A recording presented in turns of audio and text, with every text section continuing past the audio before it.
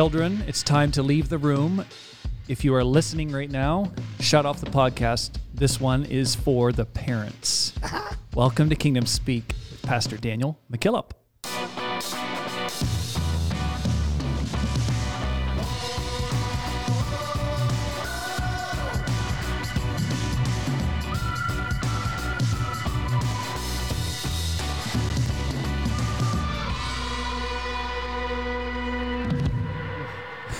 Sounds painful. We just lost the co-host and the producer. Yeah. Where'd they go? The kids are gone. The kids just left the room. Did your parents ever do that to you? Like, go to your room. I need to speak to your mother. It's like, oh. They did it. Oh. And the question is this. Did you ever go shut the door, lay down on the floor, For sure. put your ear? Yeah. Yeah, of course you definitely. did. In the vents, like if they're in the basement talking or vice versa, you could go downstairs. Oh, Get I never right thought of that. oh, yeah, and you could hear Yeah. perfectly. Yeah. Perfectly. And the bathroom. Yeah? Yeah. Yeah, you got to go to the bathroom. Or get a drink. Yes. Yeah. Or get a drink. Yes. Stretch those legs. Yep. Yes. Yes. Yeah. So Yeah. this is one of those podcasts today. We're going to be talking about parenting. So if you are one of our teeny bopper audience that listens to us, Kingdom Speak Kids. just go back and listen to Pastor James Townley from last week. Either that or take good notes for tomorrow. Yeah, exactly. Yeah, take Exactly good notes right. for tomorrow. Exactly right. So welcome to the podcast, everyone. Quickly, let's hit a couple of reviews before we set our guest loose today. A 5-star review that's titled Eye-Opening. Listen to this. I am a pastor of a small Baptist church, and I just want you all to know how much this has opened my eyes, and I receive value from the content in which you present on this podcast, and that is from Baptist Dude on Apple Podcasts. So thank you Come very on. much. That's awesome. That's great. Give it an amen. Can I get a hallelujah? Hallelujah! Yeah. One more quickly. Vital concepts for spiritual growth. This podcast brings biblical concepts to life. Every episode is rich with scripture and drives home truths that we as apostolics hold near and dear. Thank you from Kenny Godair's church. Oh, And that's from Haley. So thank you very much. We'll say amen to you. awesome. Amen! Can I get a hallelujah? Hallelujah! Hallelujah. Hey, So, man, yeah. have you noticed that? Like our reviews are coming in. Oh, yeah. You guys are responding. yeah. I think you kind of chastised them. I did. I called a few them weeks out. ago. I absolutely did. And they're responding. So And thank you. they're taking it well. No sulking. Like a parent, I Yes. set the bar and I Yes. said, I expect things to be different around here. Yeah. So I just want to point out that, yeah, You're a good bunch of kids. asking kind of weird. Yeah. One more thing I wanted to mention. Did you guys notice that right now we have people listening in Ukraine? Yes. Pretty cool. Yes. Wow. I Pretty did cool. notice that. So if you're listening I in did. Ukraine, we're praying for you guys. Absolutely. And thank you for listening to Kingdom Speak. Wow. So So today's big. this Today's big. this is the biggest panel we've ever had on It the is. show. It is. Yeah. So we have. Speaking of panel, you know what? I have only been through 2 cameras. So Just do we have cycle somebody through else them, at the cycle table? thue them and see what you have here So on camera. 2, Yeah, let's camera. meet All right, so him. camera 1. Oh, Wow. Come on. Come on. Yes. Look who's back. Yes, the first lady's lady. back. Come She's- on. We've put her off. She's asked a lot Yeah. to get on the podcast. We actually had to get like a recording sign for outside the studio so Cute. that she wouldn't just keep walking in. Right. Like, yeah. we'll eventually get to Yeah. you, right? Get in line. And boy, she just keeps persisting. Do you know she is the second highest, most popular episode we've had? Oh, you must be proud of that, aren't you? So Are you secretly promoting this? I was without going to telling say, Randy and I? he's got like $2,000 in paid promotions. Are you going to give me the money? Oh. No. Or you could ask for it in like handbags or something. Oh, yeah. yeah. Yeah. So one of the feedbacks that we got from our listeners was have a little bit more, female involvement. So we're like doubling it today. Yeah. Yes. We're doubling it today. So And we've never had 2 male guests, so we're Never. setting This is the the first. We're setting a new A new trend. So not only do we have my wife joining us in studio, but we have Sister Sarah Woods with us all the way from Beulah, North Dakota. Welcome. Yeah. Yeah. The people. It's not summer there yet either, is it? It's getting there. We are in our first spring of many. There of many. I love it. I like So that. there's no snow, right? Yeah. I'm sorry. No snow. We do have snow still, but A it's little melting pretty fast. Yeah. Oh, good. Yeah. So I was in North Dakota a few years ago, and I was preaching for Pastor Starr at Yes. GAP conference, and Bishop Larry Booker was there, and I had the privilege of being his chauffeur. And being from Canada, I seldom go anywhere that is colder Right. than where I live. We typically have the corner on cold. Yeah. And Oh, so yeah, we sure do. yeah. For sure. And I went there, and it was cold. Like, it was bad cold. Yes. And so I picked up Brother Booker at the hotel because I'm supposed to be thick-skinned. So I pick him up, and the small little man that he is gets in the pickup that Pastor Starr had given us. And he's just like stiffened out, and he's just kind of like looking at me. He said, "You know what?" I said, "What?" He said, "You know the only thing that's between here and the North Pole?" I said, "What?" He said, "A barbed wire fence." I think Brother Booker was cold. So, Sister Woods is a pastor's wife. Her and her husband, Pastor Michael Woods, pastors Truth Community Church, if I got that right, in Beulah, North Dakota. And Sister Woods has written a book entitled My Child, Preparing Your Child for the 21st Century. Are you getting that? If I got it all right? Yep. It is a tremendous book on raising children in this day and age. And so we are delighted to have her on the episode today to share some of this great content with us. So thank you for being with us today. It's a pleasure to be here. Thank you for having me. And my wife, actually, in total transparency, is the one that has read the book. Because she's the one that does our kid thing. I just watch her.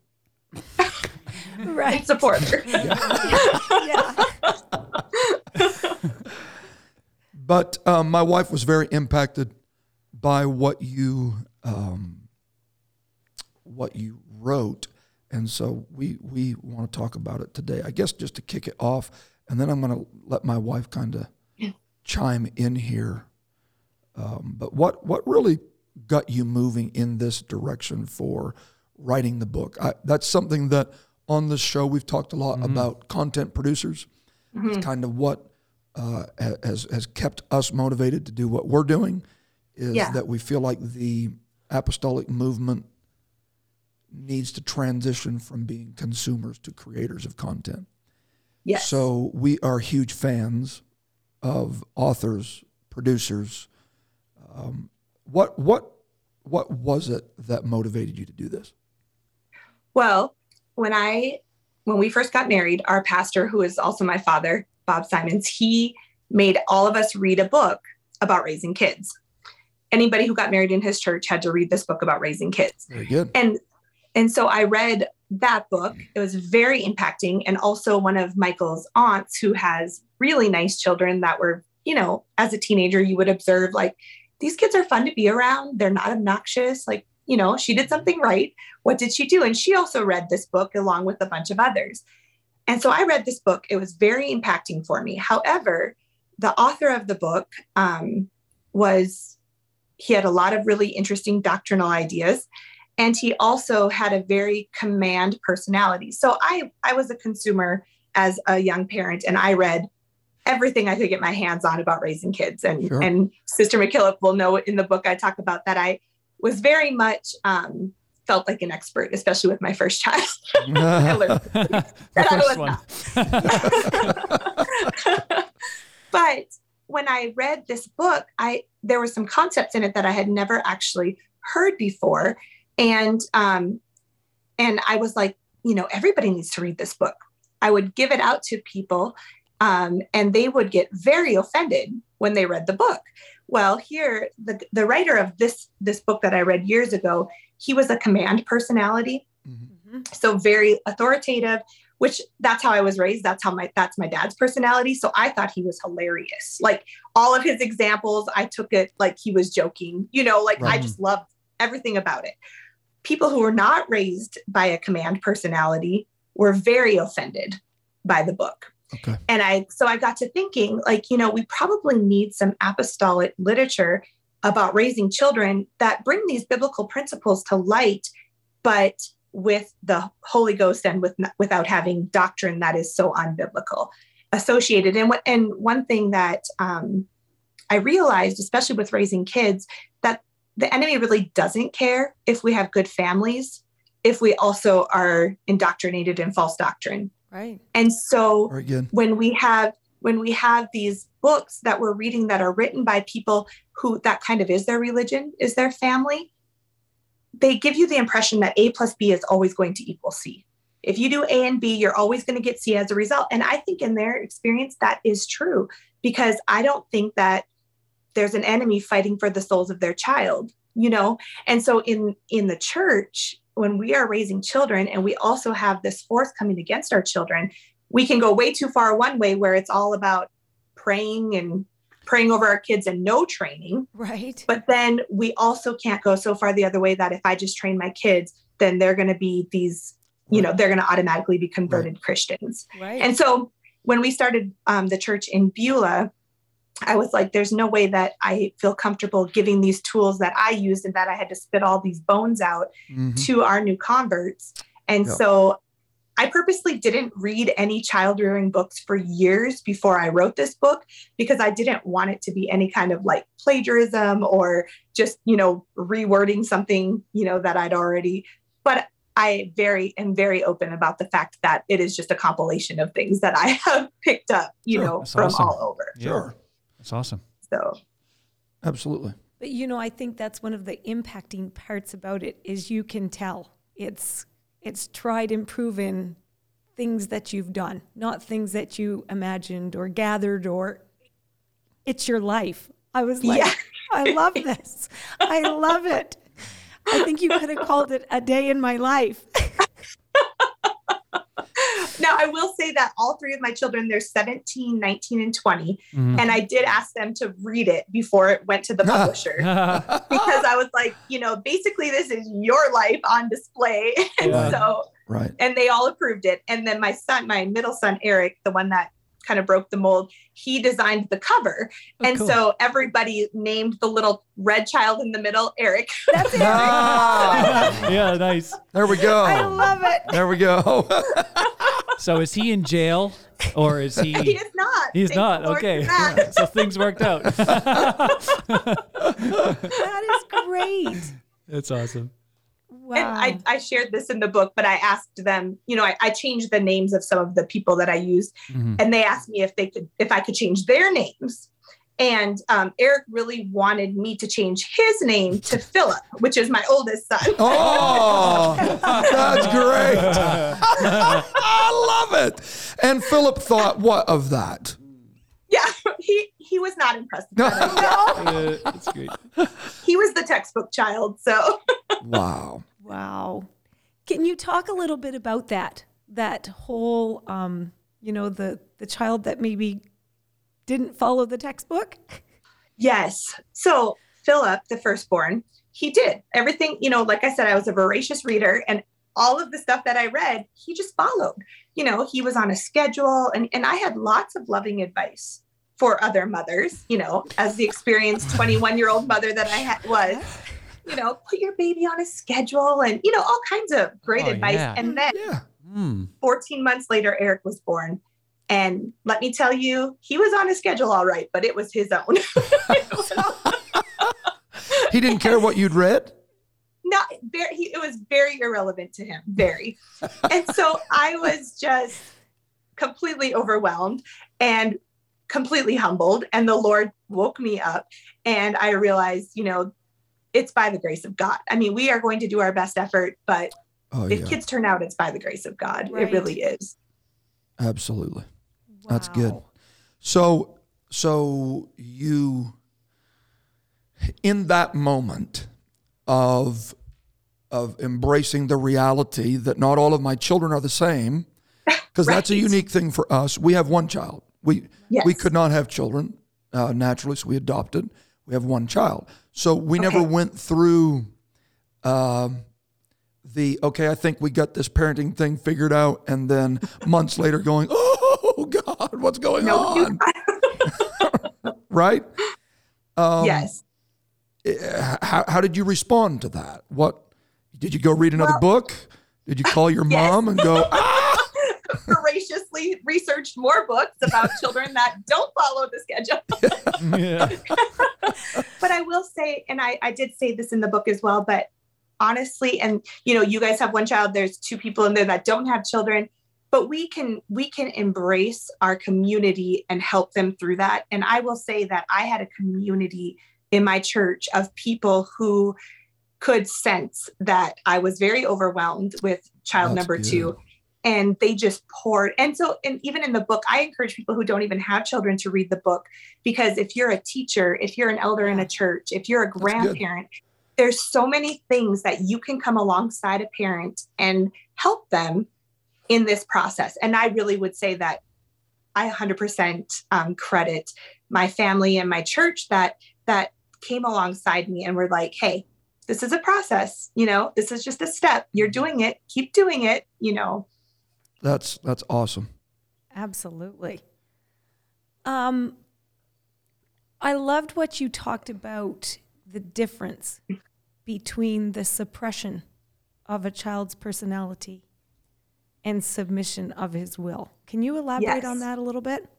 Yes. So that was my father is I would consider him a very practical teacher, and he's one of the best that I'm not biased at all, of course, Sure. but he's one of the best that I've ever heard. And he is, he's so good at just taking biblical truths and putting them into practical advice. And so when I was studying the concept of submission, the biggest hurdle people run into is, if I'm constantly making my child submit, am I suppressing their personality? Like not allowing them to express themselves, or and the difference is that in the definition of submission, it's choosing to submit your own will. It's choosing to conform. So Right. in submission, you're actually empowering your child to choose. And that's the difference, because Very good. you actually are suppressing their personality by not empowering them to do that. Because when you are so overcome by your own passions, even the things you want to do, I think there was a famous author that said that once, you don't do, and the things that you do, you don't want to do, right? Yeah, So you're actually suppressing. Yeah, who was that famous author? Yeah. Oh, but Paul says that when I would do good, Yeah, that's exactly. evil's there. I'm caught in this. There's a war within my Yes. members. And that's exactly what I was referencing. He was basically saying that when we're surrendered to our own passions, Absolutely. we can't even accomplish what we want to do. And so That's a great point, because I don't think a lot of times people realize that the undisciplined child becomes an undisciplined adult, right? absolutely. And so they may not be in aisle 4 rearranging shelves, but they are in the conference room doing it. Asking to speak to the manager. Right. Yeah. Right. Right. What's with this food? What's and they don't realize what you just said, that really they are enslaved to their own passions. Exactly. So I would actually contend the opposite. When you teach a child submission, you are actually teaching them to have a personality that is actually useful to society. That is so good. Right. That is so good. Right. That is so good. Wow. One question, if I could jump back real quick to Sure. the difference between the red stick figure and the rest of the gentlemen and ladies on your book here. Did Eric know when you were raising him that he was shattering your paradigms? I don't think he did when he was younger, because we had equal expectations. And there's a chapter in the book that is My Child the Exception. And I would say that Eric had more battles to overcome than our other children in some ways. He was very enslaved by different fears. And if you saw him, I would love to introduce you to my kids, but he is just this giant 6'4", strong, ambitious, outgoing kid. But as a child, he was as well. He was very big for his age, but he was so fearful. And so we expected the same behavior out of him, despite those fears. But the way that we had to it took a lot more effort, if that makes sense. So I don't know that he necessarily realized that he was more work or not. Now that he's older, he does. He gets it. And the red child, I just want to point out that that's for good or bad. Your child, depending on how you parent, is either going to be sticking out in the crowd because of their head and shoulders above the rest, or they're going to be sticking out because they're obnoxious. Right. It's for good or bad. I wholeheartedly agree. The reason I would bring that up would be from the standpoint of how do you balance this as a parent, celebrating the strengths of a child. Yes. Without, do you try to camouflage the weaknesses in the sense that, man, this kid is always shoving me past my, and this one here is always bringing me my tea with the right amount of sugar in it, and everything's just great. And you disturb the ecology of that family unit. Is that something that you tried, that parents should try to not highlight? I don't want this child to think that he is the source of frustration, but yet he's probably going to pick up the odd time that I know I'm exactly frustrated. what you're saying. Yes, I know exactly what you're saying. And honestly, in our family, my husband, both of us, I feel like you can't, how false praise works. It doesn't. Right. When children feel good, or when they do good, they feel good. When they do bad, they feel bad. Right. So it's kind of like this. You can't falsely pretend that those areas don't exist. And so I would definitely say that, while I do believe that all children are more self-willed, some children are people pleasers. And so their self-willed tendencies are hidden. And that would be my oldest son. He was more, when he was going to be naughty, it was a little sneakier about it. Right. And, and so I think there were those comparisons that they made amongst each other. Whereas Eric would think, well, mom just thinks Philip is perfect and I know better, but right. I don't think that you can really do that. You do have to highlight their strengths, but I don't think that you can minimize their weaknesses. If that makes sense, because I've never seen it work where false praise or pretending like it doesn't exist actually helps them. Right. But I will say that there's a way to not embarrass them. And that was one of the things, my older brother, he once said to me that he was worried about my kids because he thought that I was so easy on them. And I laughed because when he told me that now that they're older and stuff, I remember thinking, was I too hard on my kids? Did I have too many expectations? And right after that, he told me, I felt like you were just so easy on your kids. Well, there's a reason he thought that in retrospect, because if they were being naughty in public, I took note. I have failed in training them in that area. And I would make peace in public, try not to make a scene. And I would smile. And it was a fake smile. And my kids knew it. Yeah. Those fake smiles. Oh, yeah. When I get you to the car, did you you- were in trouble. Yeah. Did you have the eye as well? Like, Oh, absolutely. with that And the fake snap. smile. Oh boy. Get up off the ground.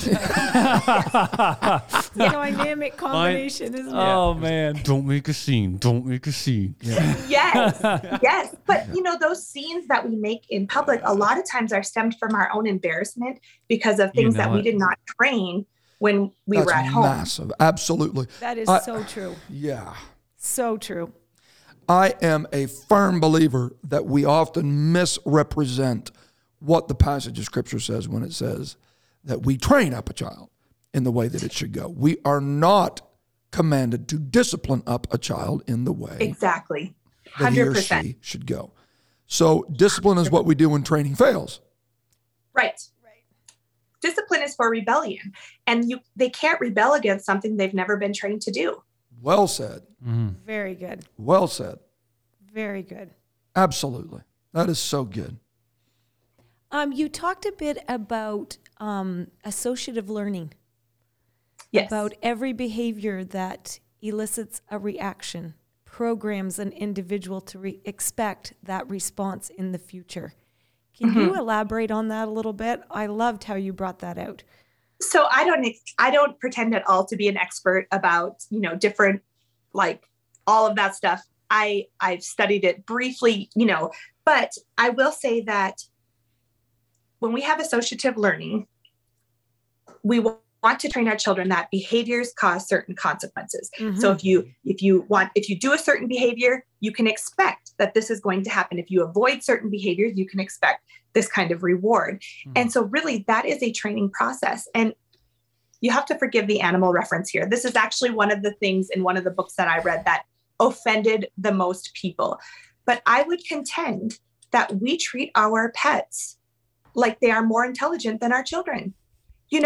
I read a study once where they said that children don't understand the word no until they're 3. Well, imagine if you brought home a puppy and didn't start training your puppy till he was 3 years old. I mean, it's absurd to think about, Absolutely. and so things like associative learning, like, when your child is touching an outlet and you maybe flick their hand a little bit so they associate pain to that before they die from it, right? And so then they start to choose, like, oh, I don't like how it feels to touch the outlet. You have given them the power to choose submission. Now, what's interesting about this whole concept is that many people who are opposed to any kind of, I'm associating pain for any reason with my child, we've all met them, those mothers that have that smile, and whenever they're in a conversation with somebody, they're always jumping up and lovingly removing their child from situations. I would contend that they are their child. They're bullies, because this is what they're teaching their child. They're teaching their child that if somebody's bigger than you, then you have to listen. When I tell you, no, don't touch the outlet, because I'm bigger than you, I can go remove you forcefully from that situation. Well, that's good. And so then you teach your children not only to be bullies, but to submit to a life of bullying. However, if I say, don't touch the outlet, and I explain to them what that means, take their hand away from the outlet. When mommy says no, you have to move away. They don't listen. You go over, you just maybe flick their hand, whatever you choose to do. They start to make associations. This is hurtful. This hurts. Right. I'm going to quit doing this. And it's their choice. And now you didn't bully them into submission. You gave them choices. And the choice, one was better than the other. And they were intelligent enough to pick the right one. Right. And they will. And they will. They will. Yes. Yeah. They're very smart, much smarter than your animal. Right. Exactly. Absolutely. Well, I think this probably brings us up to the chapter that I would say was probably, the whole book is good, but I think we talked about this a bit before we started. This is the one that I talked to my husband about, and he was like, wow. But the title of chapter 4 in your book, I think you might have got it from the 10 Commandments. Yeah, Thou another one of those shalt- famous authors, right? Yeah, that's Absolutely. right. But I guess it was just so practical, so concise. But thou shalt not lie. Yeah. I was like, okay. What do you mean? The kids aren't supposed to lie, you mean? No, Well, the mom. they are not supposed to lie, but if we are hypocritical, Whoa. they're going to emulate Right. what we do. Well, I thought this was about kids. I didn't know this was about parents. Right? Right? Yeah. Painfully one more about parents. That was one of the most, okay. So in the chapter, Thou Shalt Not Lie, Mm-hmm. here's a perfect example. And how many times have we heard parents do this? And if we're really honest, how many times have we done this ourselves? If you do that one more time, Oh, Yep. absolutely. But I'm you're in not public. telling you again. oh, I'm not, there you go. That's a good one. Yeah, I'm not telling you again. Oh, right. And we are inadvertently teaching our children that when adults speak, they don't mean it. It's only till they get to certain levels of anger that we actually have to conform. So I'm not telling you that I was 100% perfect, but my goal was that I wanted to be able to say to my kids, child, stop that. Just like that. Or I need you to come over here without having to keep accelerating to these levels of anger that are very embarrassing in public for you, for your child, and for everybody that's around you. Because we've all seen those situations where a child is out of control, then the parent is out of control. And That's- it's embarrassing. It makes That's it what I awkward. was just going to ask you was, at what point does the whole thing not then begin to unravel, because the frustration level gets so elevated in the parent Exactly. that now the lack of discipline in the child is exacerbating a lack of discipline in the parent. Exactly. And Exactly. any correction that happens in that environment never is successful, in my opinion. I will say that when I see a child misbehaving, I don't ever fault the child Okay. because we are born self-willed and born into sin. I fault the parent. It is an indication of a lack of training on the parent's part. And so, and again, I'm not going around being critical, but if a child is not used to you following through on your commands, that's very evident, especially when you're in public. Right. Probably even more so. So they would you call say? you out on it, right? They do. Yeah. They do. And so as a parent, and Sister McKillop, this was in your notes, but you had mentioned the pro tip that Yes. I hesitate to share because it makes you look like a bad parent in public, but we're not really trying to make good impressions. We're trying to raise good children. Right. And so when I'm in good. public and I'm having a conversation with somebody and they are, my kids are going crazy when they were little, and I would a lot of times pretend I didn't see it. Because if I could not stop, if I was counseling somebody or we were in the middle of a musician's practice or whatever we were doing, if I was not able to stop and follow through right then, it is more detrimental to my child for me to tell them to stop and not follow through on it than for me to just pretend I don't notice. Right. I have said this repeatedly. We've tried to practice this. Again, we are not done raising our child yet. He's 14, but we're not in our first 6 months either. And it's better to not have a line, or for the line to be maybe improperly drawn, Absolutely. okay, Stay on the line. than it is to be inconsistently applied. Absolutely. Yes. And Sister McKillop also brought up the whole examples I gave of 3 different families. If you're a laid back parent, you cannot have the same expectations of families that aren't laid back because you will not follow through on them. And then you will, just like Brother McKillop said, you'll have these inconsistencies that are like, when is my mom serious? When is she not? Right. When is she lying? When is she not? Right. Absolutely. What were those 3 examples of the 3 different families? Can you just go over those? Because that was very interesting. You Yes, could make okay, mental so- pictures. As I was reading them, I was like, I get this. I get this. Yes. Yeah. Yes. Okay. So I really didn't want this book to only cater to high-strung families. My husband and I are both high-strung command personalities. So everything matters to us. Okay. The way our kids dress, what kind of foods they ate, their schedules, everything. We cared about everything. And it was easy to follow through on it because we cared, right? So we have 2 best friends and they have very nice children, well-established families that are very different than we are. In one of the situations, the dad is very high-strung the mom is very laid back. So things like the mom, when her kids were little, literally rocked all 3 children to sleep every night. I mean, I can't even fathom that. My parenting style was like, we pray, we get drinks of water, we go to the bathroom, now you're in bed. And you stay in bed unless you're dying, right? Mm-hmm. She cuddled her child to sleep every night. If there was company there, the child just stayed awake until mom was able to. It worked great for them. She was consistent. She was able to follow through with it. It was important to her. And it didn't matter. Like, she did not need to be Sarah Woods, this high-strung command mother. You know what I'm saying? And then I have another set of friends, same thing. They have 4 children, beautiful children that love their parents, well-established family. They were both super laid back. I don't even know if their children ever had bedtimes.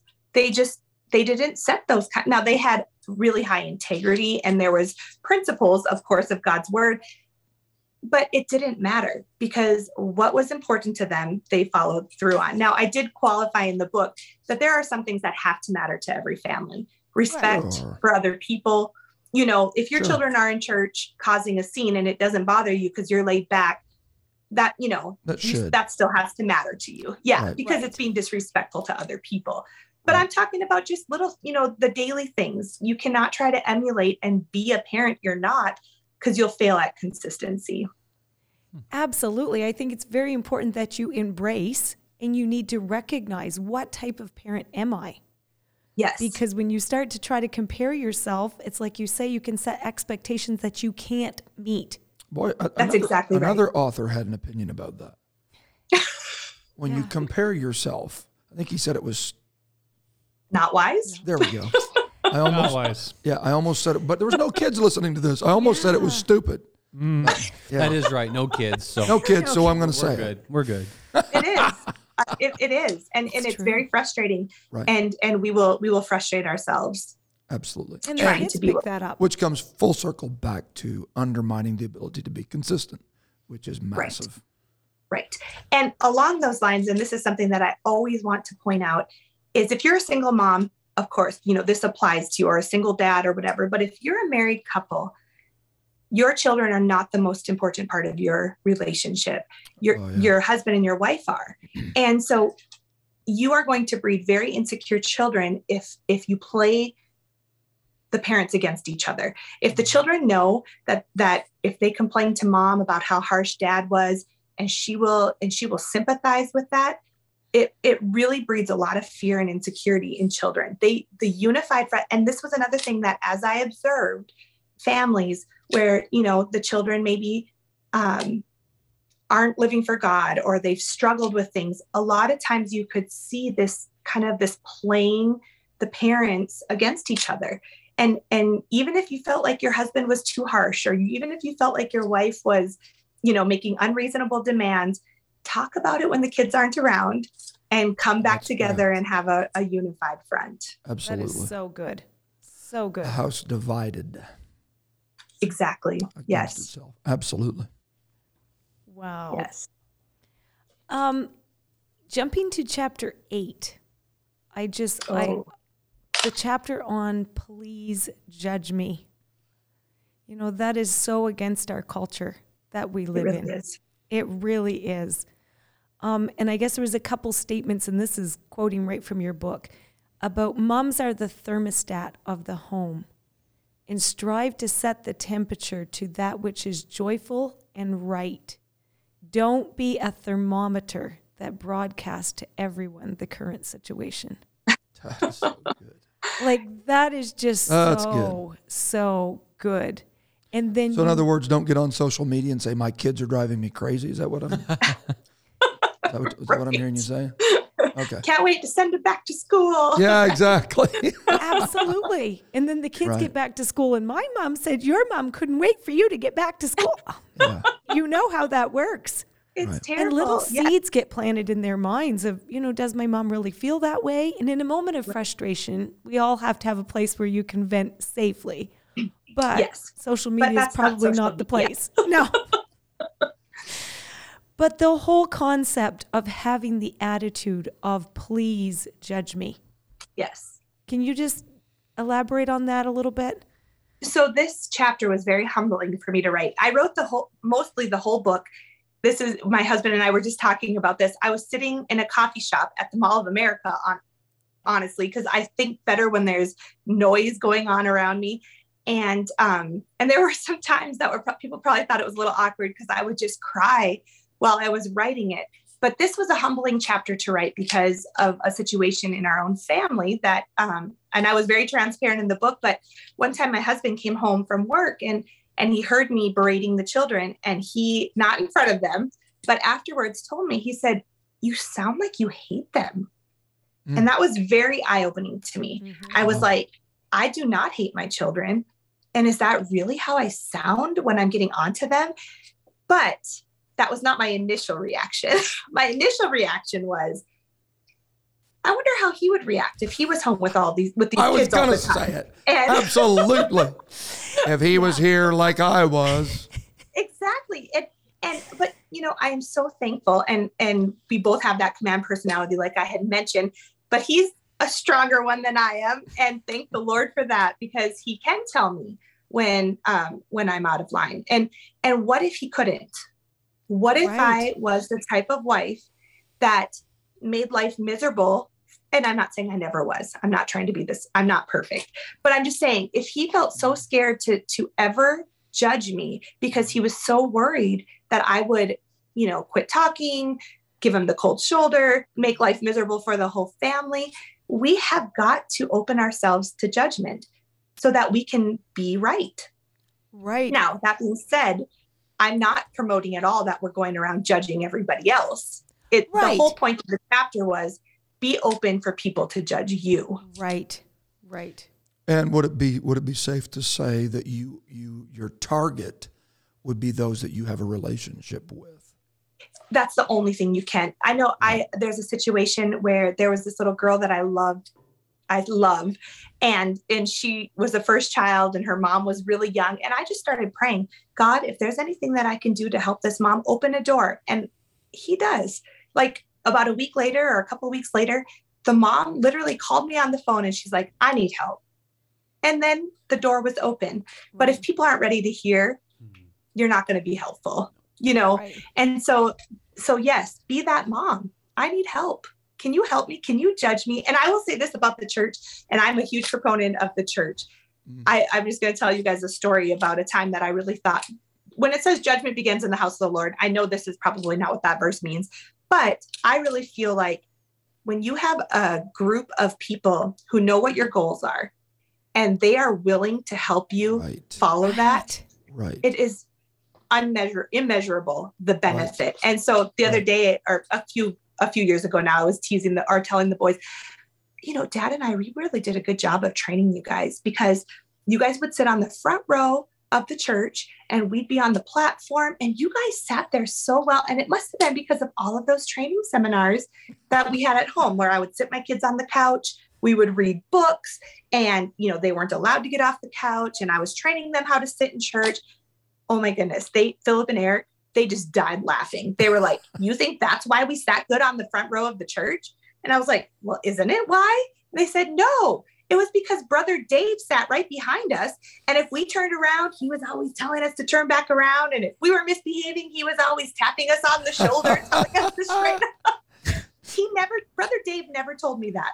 He never tattled on my kids. He never, like, your kids were so naughty in church. I had no idea he was doing that. But thank God that I had an elder in our church that was coming alongside. Right. Yes. Yeah. And could I add this, that thank God that you had a reputation that you wouldn't be defensive of your kids. Yes. Because did you say his name was Dave? Yes. So that brother Dave feels like he can, because he understands that your desire is to have a proper child rather than to be running D for your children all the time and blocking everybody's, that's my kid. There's something that's a two-way street. We need the elders, but we also have to be open to be judged. That's so true. Yes. That's so true. Yes. Yeah, that is so true. Wow. So good. This is so good. So what is some advice that you would give today to a young mom, that you would have liked to have received back when you're Eric, Philip, and what did you say your daughter's name was? Jackie. Jackie, back when they were in their prime. Yes. Well, I want to say that what you're doing is a holy calling. For young mothers, young fathers, you are training the next generation, and how you train them is going to be how they respond to authority, how they respond to the church and to each other, and how they respond to God. And so if you are constantly making excuses for your child and for your child's behavior, you are going to teach them to make excuses for their own behavior. And so I would tell young parents that the most important thing you're doing is, I had a lady say to me, she told her daughter, when I'm training you to obey me, I'm teaching you how to obey God. It's practice, baby. And I love that really line. good. It's practice, baby. Because That's really good. you are teaching them how to respond Right. to the Lord Right. by expecting them to respond to you. And one of the things, delayed obedience is disobedience. When you are rooting out rebellion in your child, you are rooting that out so that they don't have to deal with that in their response to God. Right. And one thing that was really eye-opening to me when I was studying the book studying for the book is in 1 Samuel, when it said rebellion is as the sin of witchcraft. And no parents, Christian parents that I know of, would ever be opening their world up to witchcraft. You wouldn't bring a Ouija board in. You wouldn't invite a witch in to cast a spell. But how many times have we seen children throwing fits, rebelling against something that their parents have said, and we're all smiling and acting like they're going to be world changers because of their strong will, right? We're literally inviting the spirit of rebellion into our homes by not driving that out of our child. And so I just encourage parents to think of the bigger picture. We are not just reacting. What did you call it? The boppets, or The when you were the gophers. The gophers. Yes. Yeah. That is not our job. To just Exactly. keep putting out fires. We are the parent. And if you're not training your child is training you. You know, Right. they're training you, because they're like, well, when I throw this kind of fit, then mom's going to do this. And when I demand this, then mom's going to do that. I'll just tell this quick story, but there's this little boy that I had in my home, and I have never heard a child articulate this before. And I think the Lord just worked it all out for this book. But I always used to give him, I always used to hug him. Then I realized he didn't really love hugs. And so I would always rub his head, and he loved it. I mean, that was our little deal. He'd come home from school and I'd rub his head, and I would say, how was your day? And he'd say bad. And we always had this little thing. Well, one day I rubbed his head. We had our whole little thing. He goes, you're going to stop that. He was like 7. And I was like, no, I'm not. I mean, it was a pre-established thing. I mean, I'm respectful of boundaries, but he was just, testing something.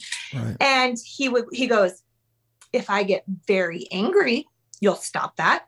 And I was like, no, I won't. And the words out of his mouth, he goes, or I said, in this house, it doesn't work that way. And he goes, I'll train you to work that way. Oh. Literally said those words. Oh. I will train you to work that way. And I was like, you know what, buddy? I didn't say this to him, Right. but you're exactly right. He had trained adults in his life to work that way. And he was testing to see if he could train another adult. So train your children. Don't let them train you. Oh. And in the case of training, going back to the discussion of consistency, they're Yes. probably going to be more consistent at it than we are if we're not careful. It's so true. It's so true. Wow. Yeah. So what do you say? Because I've had this discussion, and we don't have time to unpack it all.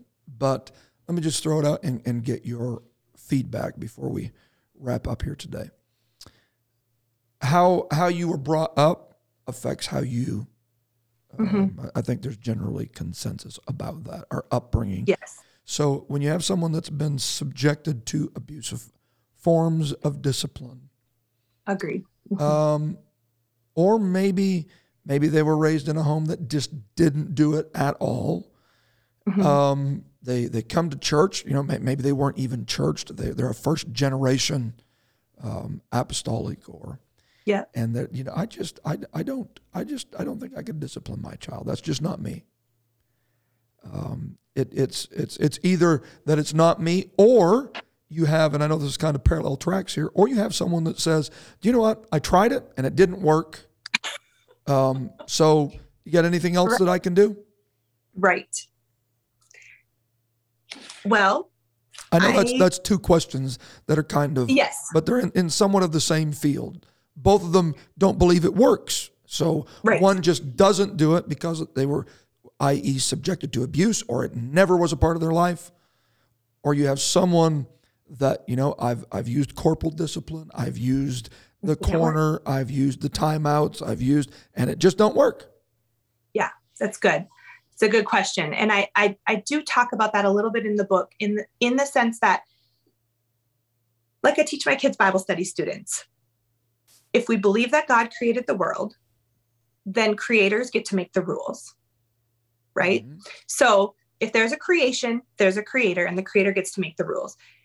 Your child was created by God, and so he gets to make the rules. And so if, you've talked to that mom that I just love my child too much to ever, use corporal punishment. Mm-hmm. I just can't imagine doing that. I love my child too much, but the Bible literally says, if you won't, you hate your child. Right. You hate, it's the opposite of love. Right. And one of the only promises we have in scripture about the heart of our child is that the rod of correction will drive foolishness out of the heart of a child. Right. And so, this is a tough topic, and I don't love to speak about it on forums like this because it can be taken so wrong, and people, that it can be triggering to people. But I just want to say that because sin has allowed people to misuse something that God created to be beautiful is not an excuse for us to quit following the commands of God.